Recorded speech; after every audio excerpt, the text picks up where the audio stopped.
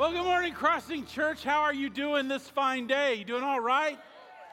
It's a good day. It's been a good weekend. Allison and I led our third marriage retreat the last 2 days, and God's doing great work there.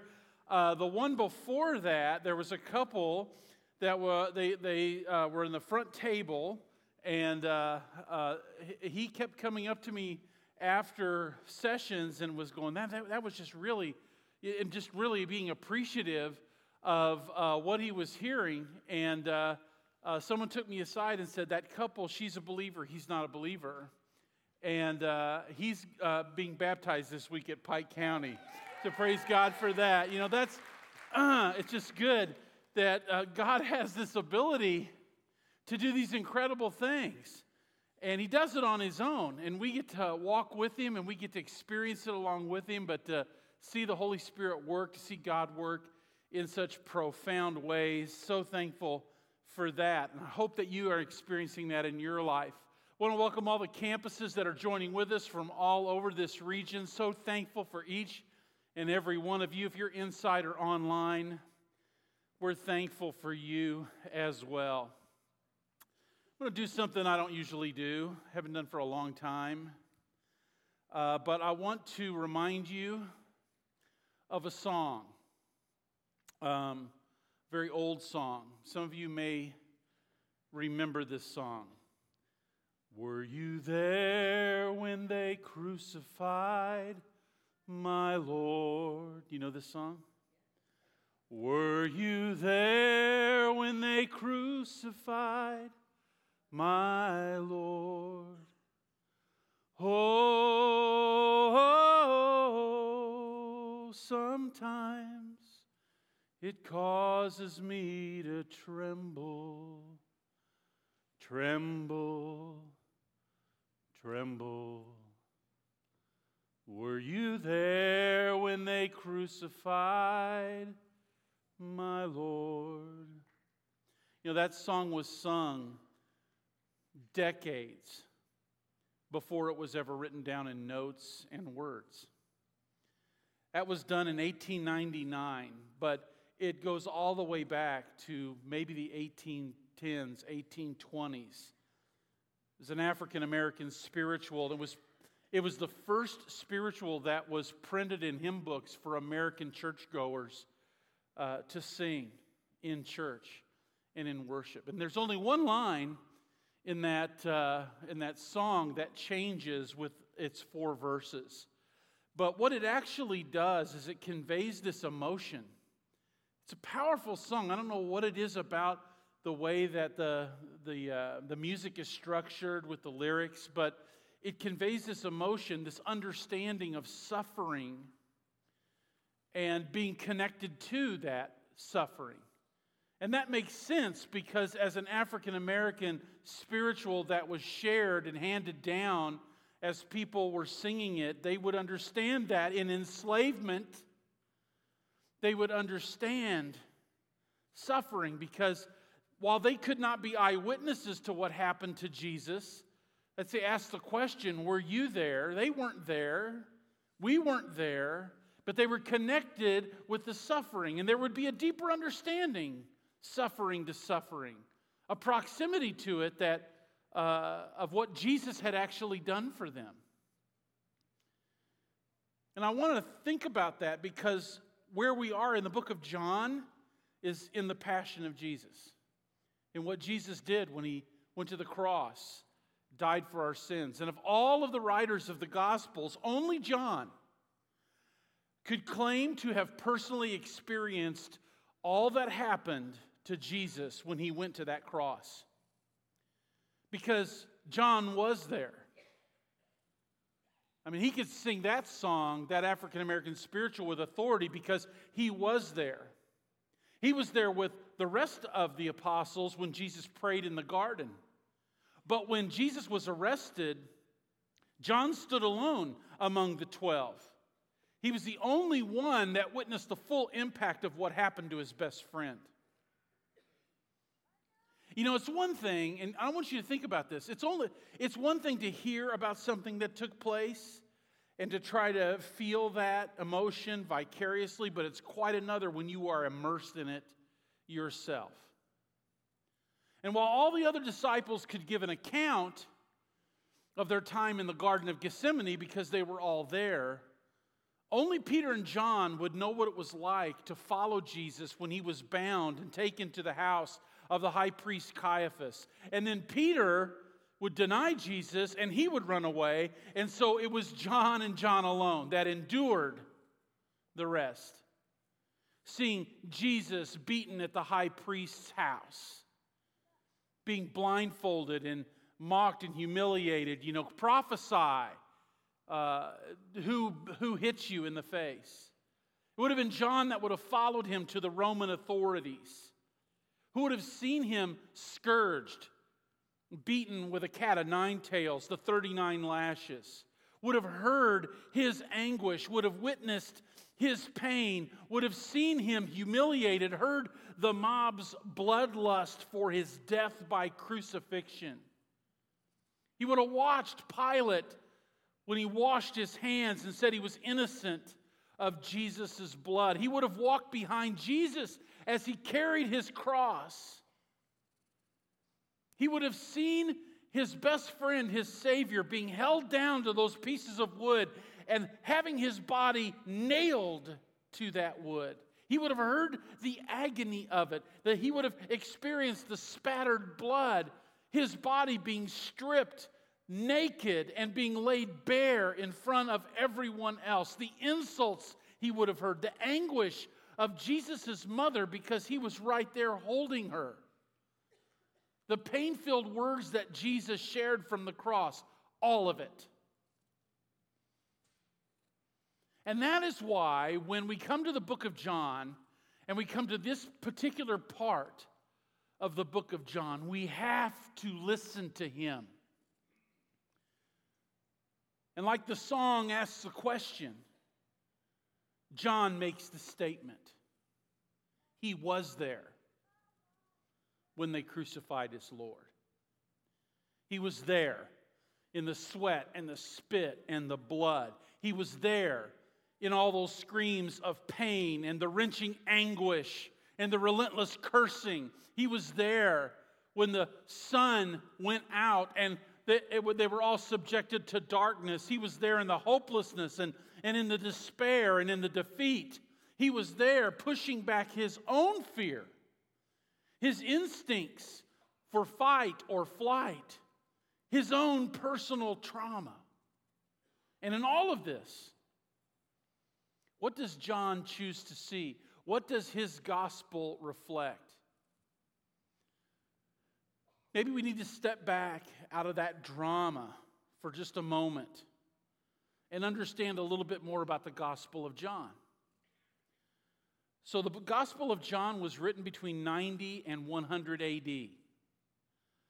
And John is about the same age as that time frame. So he's probably in his late 80s, his early 90s. A very old man when he wrote the Gospel of John. So it's showing you not just the event that happened, but you're getting a flavor of how John was processing it through his entire life and all of his experiences, like what he had seen on that day.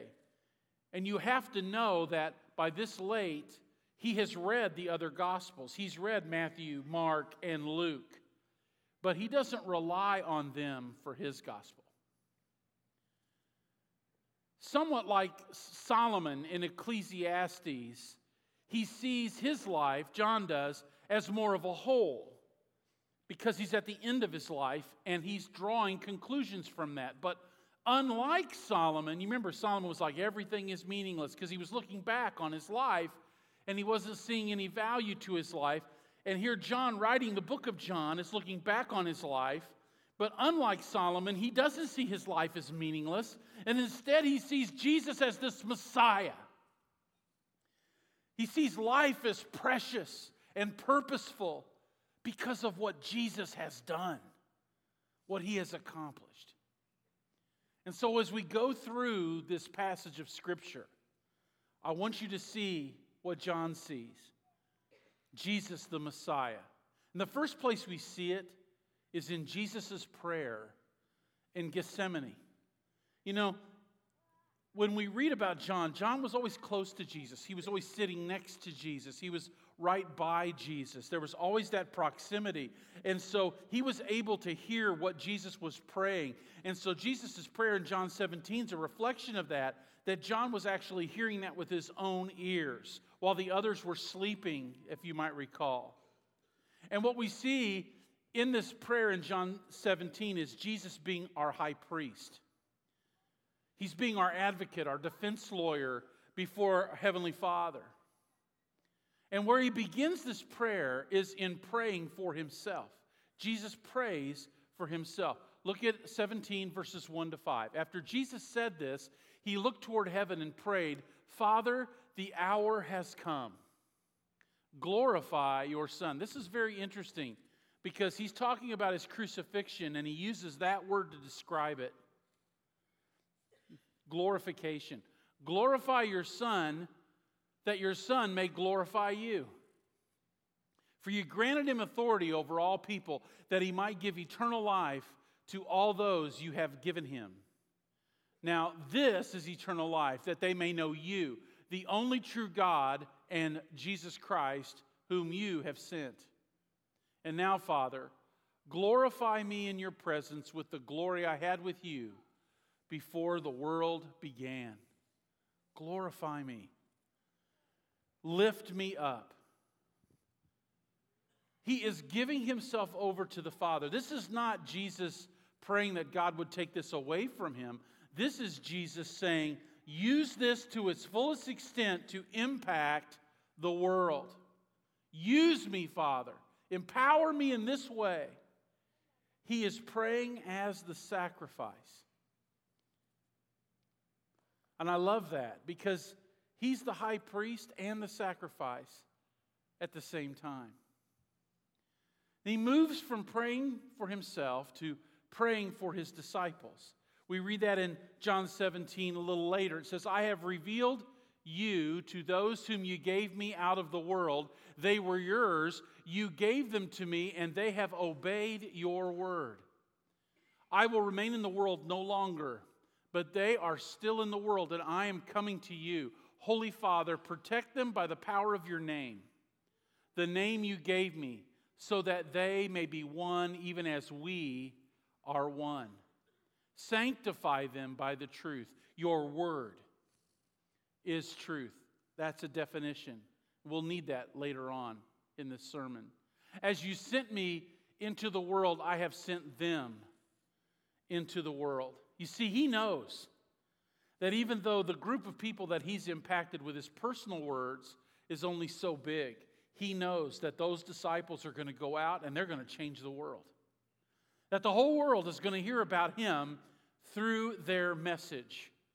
He thanks God that he's set those people aside for that purpose, and he's praying that they be empowered to take a message, the message of the gospel, which is he is in the process of completing through his death, burial, and resurrection, and take it out to a world that so desperately needs hope. And then he moves to you and to me. He prays for us. John 17, 20 to 23. "My prayer is not for them alone. I pray also for those who will believe in me through their message, that all of them may be one, Father, just as you are in me and I am in you.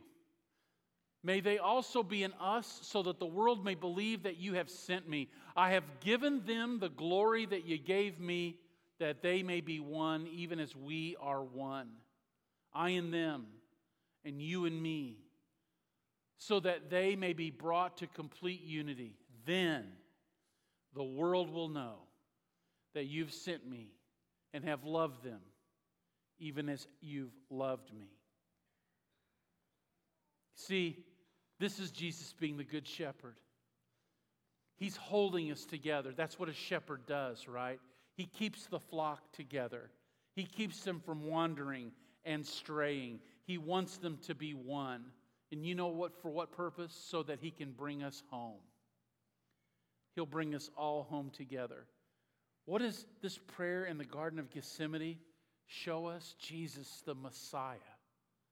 John looks back, remembers that prayer, and says, He's the Messiah. Can't you see what I see? He moves forward from the garden because we can also see this reality in Jesus' arrest and His trials and in His beating. See, John reminds us in his narrative that Jesus never has stopped being who He is. He is still God in the flesh. He is still this all-powerful being who is submitting Himself to this. And that never changes through this whole narrative. It never changes. He never becomes less than that. Look at John 18, 4 through 9. Jesus, knowing all that was going to happen to Him because He is God, went out and asked them, Who is it you want? See, this is a mob of soldiers, and Judas is leading them to arrest Jesus in the Garden of Gethsemane.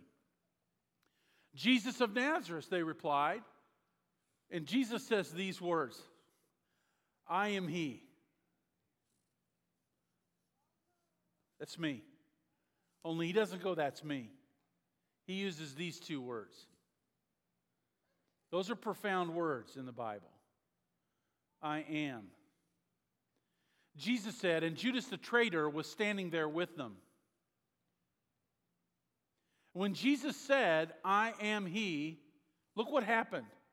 They drew back and fell to the ground. Really? If I said, I am He, what would you do? Okay, well then, put your hands behind your back. We're going to... No, they draw back and fall to the ground because He's using those two words. And it has that kind of power, creates that kind of blowback. And again, He asked them, can you imagine in your mind? Can you see them like, why did I fall back? Like what blew me over? And they're trying to get back to their feet and get their swords resituated and kind of, their armor back and wondering what happened to them. And Jesus says, who is it you want? And they said, Jesus of Nazareth, they said. And He answered, I told you that I am He. If you are looking for me, then let these men go. This happened so that the words He had spoken would be fulfilled. I have not lost one of those you gave me. Jesus was, is, and always will be the great I am. That name of God, Jehovah, Yahweh, incarnate in the flesh. And He makes that very, very clear to those people in that garden. And it shows you the power He had over that moment. He didn't have to go through any of this, but He chose to do it. He willingly did it because of how much He loves us. But Jesus did not hesitate to make His innocence clear. Look at John 18, 19 to 24. Meanwhile, the high priest questioned Jesus about His disciples and His teaching. I have spoken openly to the world, Jesus replied. I've always taught in the synagogues or at the temple where all the Jews come together. I've said nothing in secret. If I said something wrong, Jesus replied, testify to what is wrong. Tell me what I've said that's wrong. But if I spoke the truth, why did you strike me? Then Annas, who was the former high priest, sent him bound to Caiaphas, the present high priest, to that high priest. So Jesus makes no bones about it, that He hasn't done anything wrong, and they know that. They just want to get rid of Him because they see Him as such a threat. And then Jesus is taken to Caiaphas, and then He's taken to Pontius Pilate. And John records the discussion between Jesus and Pontius Pilate, and he explains the kingdom of God to a pagan. Look at John 18:35b and following. Your own people and chief priests hand you over to me. This is what Pilate said. What is it you've done? Jesus said, my kingdom is not of this world. If it were, my servants would fight to prevent my arrest by the Jewish leaders. But now my kingdom is from another place. Oh, you are a king then, said Pilate. Jesus answered, you say that I'm a king. In fact, The reason I was born and came into the world is to testify to the truth. Everyone on the side of truth listens to me." And then Pilate responds with those three words. "What is truth?" retorted Pilate. With this, he went out again to the Jews, gathered there, and said, "I find no basis for a charge against him. But it is your custom for me to release to you one prisoner at the time of the Passover. Do you want me to release the King of the Jews?" And they shouted back, "No, not him. Give us Barabbas." What is truth? We have a whole generation, a whole culture today in America that reflects those very same words. Truth is whatever you want it to be. Truth is relative. Truth moves. My truth and your truth don't have to be the same truth. We live in a post-truth culture. Well, that's what pagans believe. Whatever fits me at any particular time. But the truth is, and as the truth was. Because the truth was, that truth was standing right in front of Pontius Pilate. The embodiment of it. And the truth is today that the truth is standing right in front of you because Jesus is in this room. He's in every one of these rooms where we're worshiping right now. And He stands before you. And you don't have to ask the question, what is truth? Maybe you could ask this question, who is truth? And hear Jesus' words from John 14 saying, I am the truth. He's the Messiah. We see it in Jesus' crucifixion because now the scene that John relates to us turns deadly. John 19, 1 through 3. Then Pilate took Jesus and had him flogged. That's the scourge. And the soldiers twisted together a crown of thorns and they put it on his head. And they clothed him in a purple robe. And they went up to him again and again saying, Hail, King of the Jews! And they slapped him in the face. See, John writes those words, and you know what he's thinking? He's thinking, that was my beating, Jesus, that you took for me. That was my humiliation. But I say the same thing. I read John's words and I say, Jesus, that was my beating. That was my humiliation. The sentence that was pronounced on you, that was my sentence that you're taking for me. Because He's the Messiah. And now John writes the words of that once and for all sacrifice. In John 19, starting in verse 17. Carrying His own cross, He went out to the place of the skull, which in Aramaic is called Golgotha. And there they crucified Him. And with Him 2 others, one on each side, and Jesus in the middle. And near the cross of Jesus stood His mother's sister, Mary the wife of Clopas, and Mary Magdalene. When Jesus saw His mother there, and the disciple whom He loved, that's John, standing nearby, He said to her, Woman, here is your son. And to the disciple, here is your mother. And from that time on, this disciple, John, took her, Mary, into his home. John was there. He was there. And what did he see? The same thing that he saw reflecting in his mind and in his heart 6 decades later. As an old man, he saw the Messiah. And when Jesus said, it is finished from the cross, it was. It was finished. And I can imagine all of those thoughts and memories and illustrations and word pictures flooding into John's mind. That he finished it all when he died on the cross. He was there for all of it. But I wasn't there. and you weren't there. And I don't wish I was there. Do you? Do you wish you could have been there to see that? I wanted to be as far away from that as possible. Now, when I think about it's funny to me, but there are times I'm reading God's Word and I'm thinking to myself, I really wish I was there. But the things that I wish I was there for are all the good things. I want to be there for the good ones.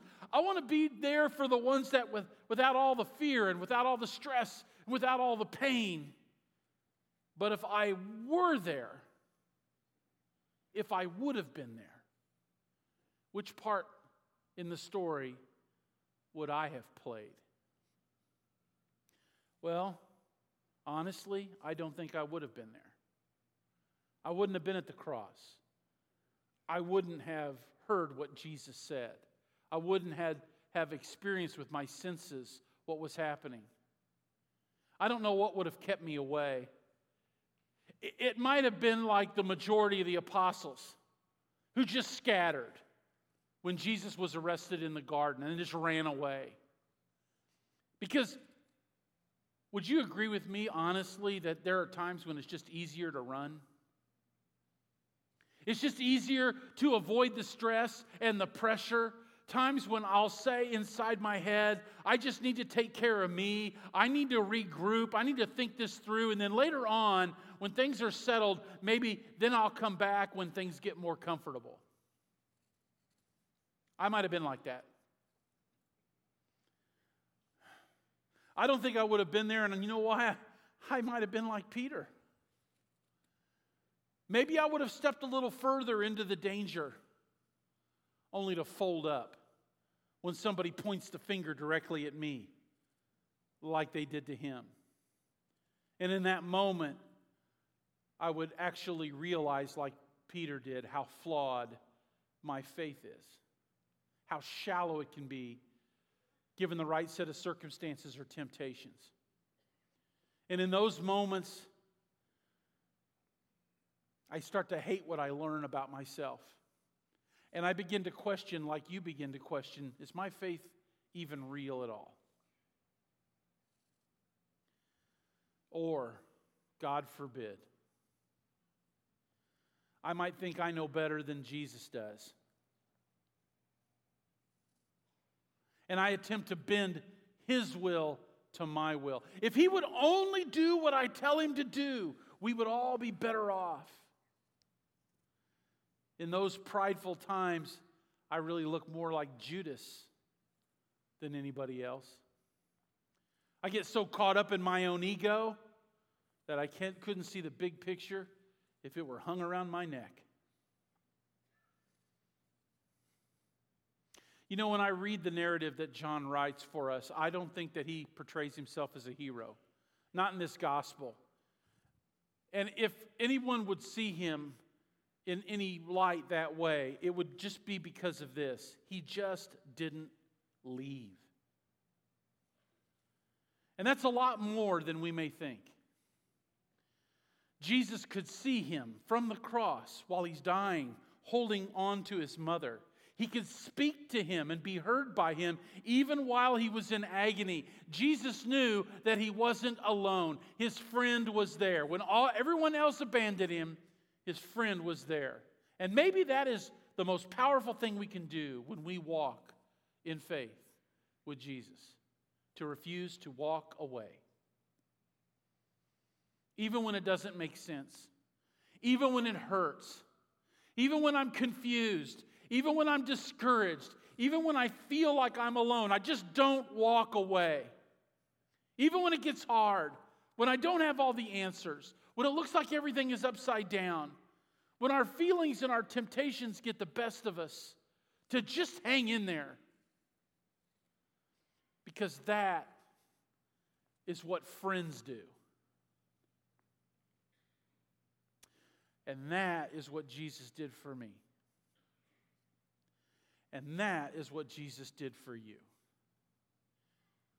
Literally, He hung in there. In that space between worlds, where He bore our sins, where He endured the rejection of God because of the sin that He bore. And that makes Him, whether I recognize it or not, whether I live according to it or not, it makes Him my best friend. Even when sometimes I'm a pretty poor friend to Him. I want you to be thinking today, at all of our locations, as we spend time thinking about Thanksgiving and thinking about the birth of the Lord Jesus, that we remember that all led to a cross so that He could be what John is sharing with you today, the Messiah, your Messiah. Would you think about that as we move to a time of decision?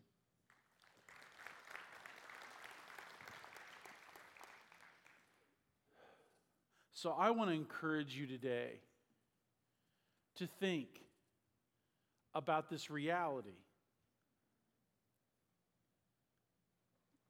To look back at that question, were you there when they crucified my Lord? Were you there when they nailed Him to the tree? Were you there when the sun refused to shine? Were you there when they laid Him in the tomb? I want you to think about that in your heart, in your mind, because we weren't there. But I wonder if the reality, the truth of that story, and how it affects you across 2 millennia, I wonder if in this moment it might cause you to tremble. To tremble. To tremble.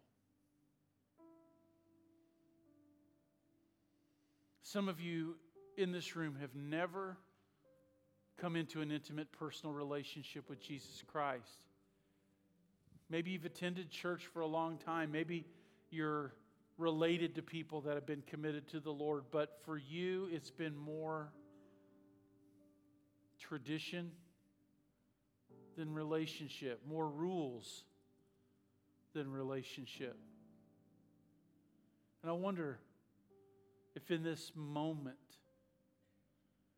the fact that Jesus is real, that He's here, that what He did actually happened, and that He did it for you. He prayed for you in the garden. He was arrested for you. He's beaten for you. He's crucified for you. He died on that cross in agony for you. If maybe for the first time, it becomes personal. And it causes you to tremble. Maybe to the point where you would walk up to the front of this church over by the baptistry right there where someone will be standing and say, it's just no good anymore to just know the story. He has to be my Savior. I want to step in to that reality.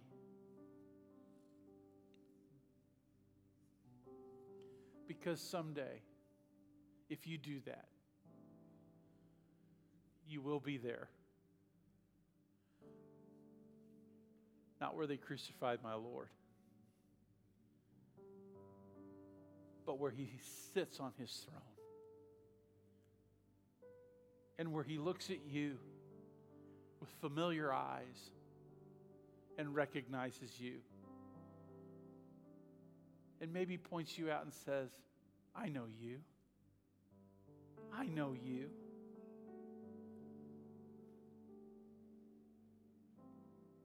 Did you make that decision today if you've never made it? And many of you here today have made that decision. And you know, we're just right here on the front edge, the cusp of this crazy season of the year. For some of us, it's heartbreaking. For some of us, it's incredible. and the distractions are overwhelming. And in the midst of all the stuff that's happening all around us and in our homes and with our families and in our relationships and our communities, that we would just say, Lord, I want to be there. I want to live in this moment with you. And I'm going to invite you to come up and get down on your knees up here at these steps and just commit your way to the Lord. Just spend some time with Him.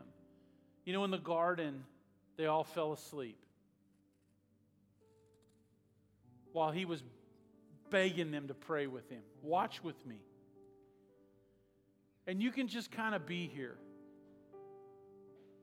But you could say, you know, Lord, I'm going to live in this moment. I'm going to be here, right? I want you to see that I'm right here with you in this moment.